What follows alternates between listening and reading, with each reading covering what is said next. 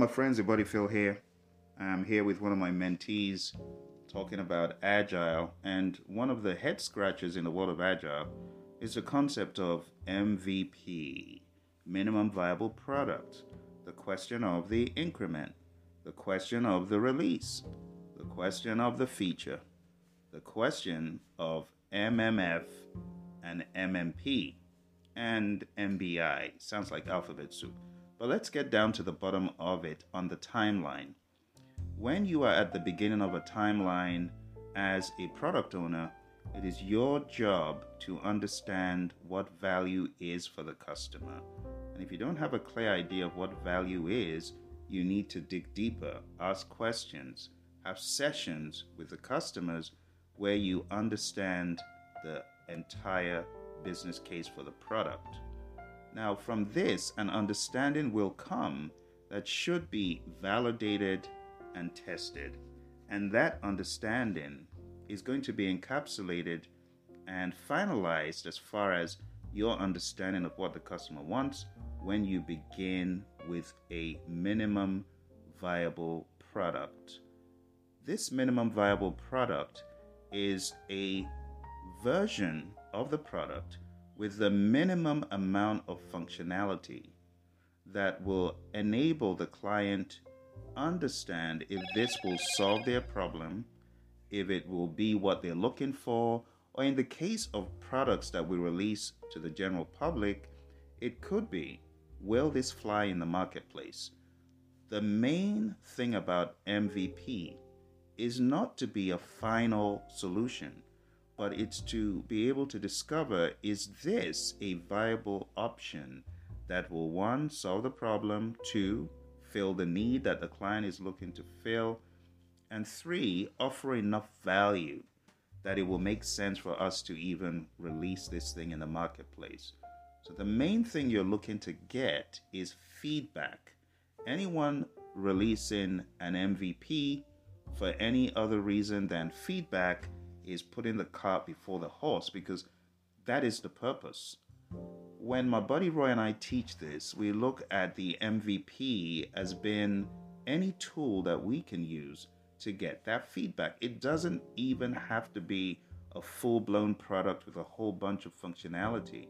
It could be a simple survey to get an idea. Now, a lot of the Puritans in Agile, they argue about this. They said, no, it must be a product. It must be a product that has some functionality. But when my buddy Roy and I teach this, we beg to differ, and we give an example. For example, Uber Eats. If you want to test if Uber Eats is going to fly in the marketplace, don't go off building an entire portal like Uber has right now. Start off with a simple survey asking, will you be interested in a sweaty driver that you've never met before bringing food to you on your doorstep? And if the answer is no, then it probably will not fly in the marketplace. But if someone says, no, I don't care, it's wrapped, the food is in a package, I'll eat it, then that is the beginning of the concept of MVP, because you didn't have to go off and build all this infrastructure before you understood if it will fly in the marketplace. So sometimes it's the validation of an idea. It could be a simple survey. Another example is the lady at the mall that's holding a tray with a cocktail stick on it, and there's a sample. It's there for a reason. It's kind of like some early feedback, like an early test of the market to see if it will fly in the marketplace. So that's the concept of MVP. If an MVP is given to a client, yes, it may offer some immediate value, but the real purpose is for the feedback that you are going to get. You get the feedback, tweaks, adjustments, things that need to be done. Then you go back, and in the next round of whatever you're doing, your subsequent increments are things that you are actually going to keep building on. Remember, the MVP, we look at it as some approach to early feedback through prototyping, an early version with enough functionality, but it's for your feedback. So does that make sense overall? Yes. The concept, good. So when you've got the MVP, the minimum viable product, then you know, oh, great. So this is what we need to build. These are the tweaks we need to make. Then you begin building out the product. Let's call it a product. Let's say it's a cake. So Maybe there's 3 tiers in the cake. You build the first tier. Are you going to release that first tier of cake to the customer? Maybe, if the customer is dying of hunger, but if it's for a significant ceremony, you're not going to release 1 tier of cake. There are 3 tiers, so the first increment could be the first tier of cake, second increment could be the second tier, and the third increment. And these are all sprints. So sprint 1, tier 1, sprint 2, tier 2, sprint 3, tier 3, and maybe there's a sprint 4. Now observe, they are all increments. They are all functional, they can be eaten, but you're not going to release them until you have got enough functionality, which is what the customer is looking for. So you get your 3 tiers, you do a 4th sprint where you have the icing, the figurines, and all of the embellishments. And at sprint 4, now you can release that final thing. And it could be, maybe there's a series of cakes. Maybe there's 10 cakes like that. Well, that would mean 40 sprints. And you're going to be releasing every 4 sprints. And that's the idea about when you release. Releases have a buildup of increments. So you could release 1 increment, but the question is there enough functionality?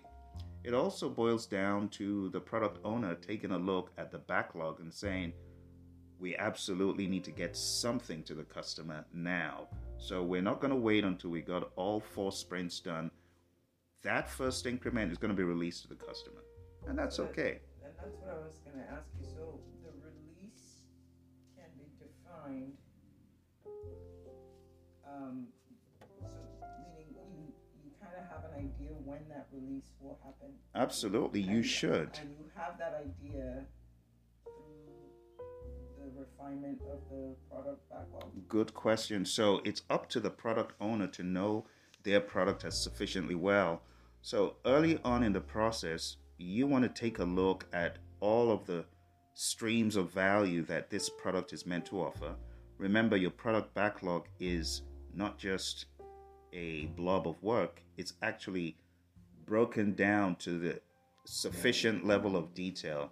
Remember, one of the things that we talk about in prioritizing the backlog is you got to prioritize by value, you got to prioritize by urgency, you got to prioritize by risk. So there are many parameters for you as a product owner to get your product backlog straight. But when your product backlog has been properly broken down and you've gotten some measure of prioritization, then you've got an idea of what is like really important, what is critical, what needs to be released first, if that makes sense. So based on your product backlog and how you as a product owner, your stakeholders, and even team members who could be involved in that, even though you as a product owner, you are accountable, that's not to say you don't have discussions with the business. You are always trying to learn the mind of the business. And when you learn the mind of the business as a product owner, you got to go back to your product backlog and you're going to make tweaks. You're going to make adjustments as needed. You got to, as you said, do your refinement. So based on your refinement, it's going to become more apparent what should be release 1, what should be release 2. And this is not rote, even though in the very beginning, as you're working with your stakeholders, you should first of all have what we call a vision. That comes first. In the world of project management, you'll hear them say a project charter. And it's okay. There's some organizations, they still use chartering. There's nothing wrong in having a charter for an agile endeavor. A charter just clarifies the vision so that team members understand what it's all about. So you got a vision. This is not talked about in the world of Scrum. It is not talked about in the world of Kanban very much, but this is just business 101, common sense business 101. You talk to people in the business, they're not just going to fly by the seat of their pants doing random stuff. They want charters. They want business cases, and that's okay. So you have in the beginning a vision, then you build that vision by encapsulating it in a charter, and then your next step will be to begin fleshing out how the product will be released in a product roadmap. So the product roadmap shows you the sequence and the timing of releases. It shows you the sequence and the timing of the sales people, the marketing people. So think about it as a big old high level, real high level Gantt chart on steroids, in that it does not show you the lower level detail that happens in the world of project management. No. And that's why we don't call it a Gantt chart, we call it a product roadmap. But the idea is a timeline that shows release 1. Release 1 is going to be Q1. Release 2 is going to be Q2. Release 3 is going to be Q3. Release 4 is going to be Q4. Marketing efforts for this is going to start in February. Marketing efforts for the other one is going to start here, and so on and so forth. And that's what a product roadmap does for you. Again, we don't talk about product roadmap in the Scrum Guide, which is why a lot of people get certified, but they forget what they learn in the training. And that's why there needs to be constant reminders of the more businessy side of things, especially from a product owner standpoint. So in the career of an Agilist, some of us are more given towards product ownership because we are in line with the business, we know what they want, we understand their stories, we understand even at the epic level, we got the whole idea. And we gravitate more towards that role of a product owner. But some of us are more of the Scrum Master, who is looking to support and to serve and to encourage and to streamline and to coach. And it's okay. But if you are a product owner, you got to understand the concept of the vision, understand the concept of the roadmap, and understand that in your roadmap, you're showing releases, you're showing iterations or sprints, if you will. You're showing those chunks of functionality, those features, the iterative release, if you will, of things over time. You as a product owner need to have that down pat for your products.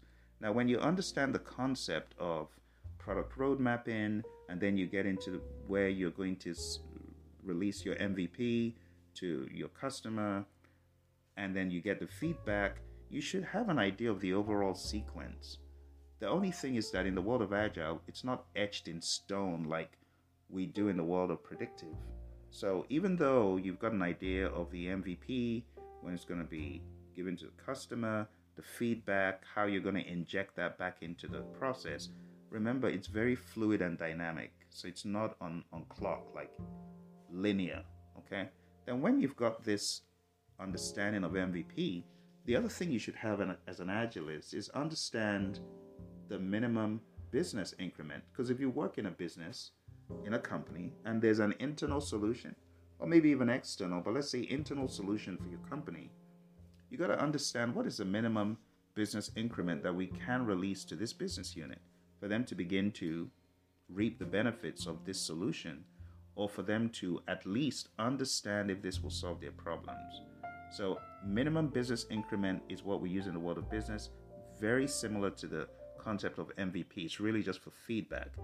Now, in the world of products, we use the term MMF, minimum marketable feature.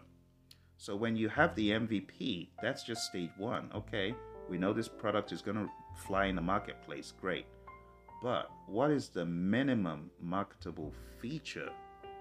In other words, what are the minimum amounts of features that we need to release into the marketplace on the first go round? You see. So MMF, what is the minimum marketable feature set that we need to release into the market? Like when Steve Jobs is looking at the iPhone or the iPad, he's thinking, okay, it doesn't make sense to release the iPhone with just a phone capability. The minimum marketable feature is going to be the phone capability, the internet capability. The iPod is going to be popped into this phone so that it's an all-in-one, and all these other features. We're going to have an app store. And that is the MMF. That's the concept.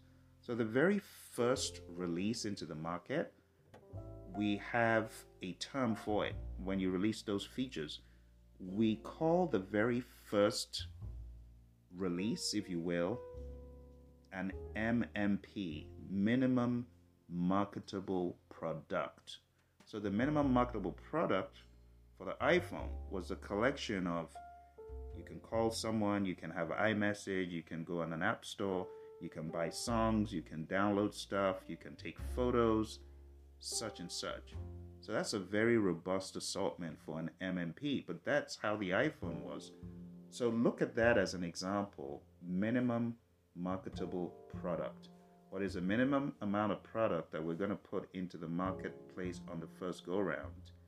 Now, for subsequent releases of features, the question isn't going to be what is the MMP? No, that's already done on the first go round. Subsequently, you're going to have an MMF, minimum marketable feature. The only thing is that the first time you release into the market as a product, that's really your first MMF. We don't call it an MMF, we call it an MMP because it's the introduction of the product.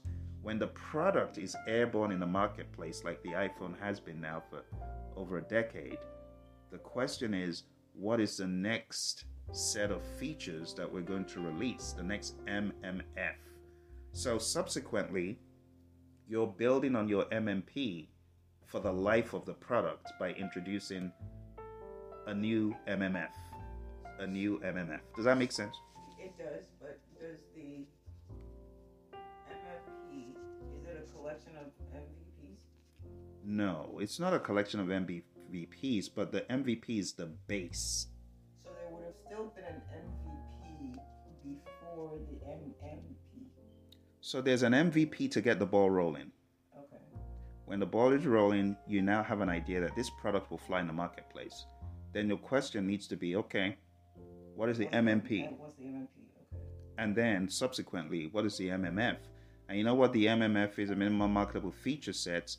Those are just collections of your user stories at the lower level. So when you aggregate the stories in a sensible release, those are features. A feature is just a chunk of work that is broken down into stories, right? So your stories are grouped into a feature for release. You could release 10 features, 3 features, 1 feature. It really depends on the feature, and it depends on the unique situation. The product owner needs to make that judgment call as to, okay, does it make sense to release these 3 features as one release, or this one feature as one release? So it's up to the product owner. A lot of this stuff is very situational and dependent on the product owner's propensity and the business.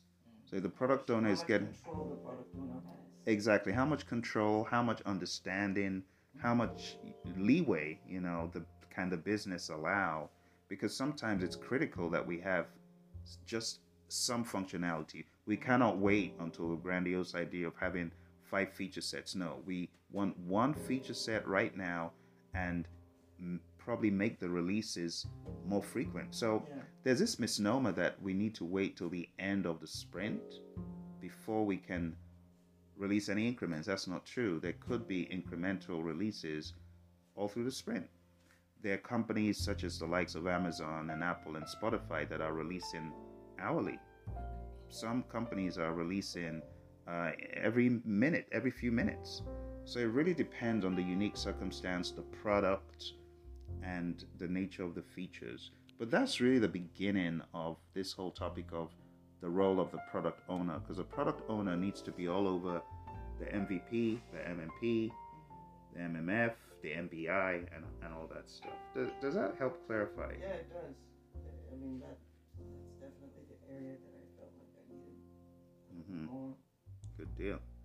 Good deal. All right, my friends. Well, you were able to listen in through the grapevine. You heard me mentoring and coaching one of our CSM Scrum Masters. We have a lot of Scrum Masters that come through PLI and they get trained and coaching and mentoring.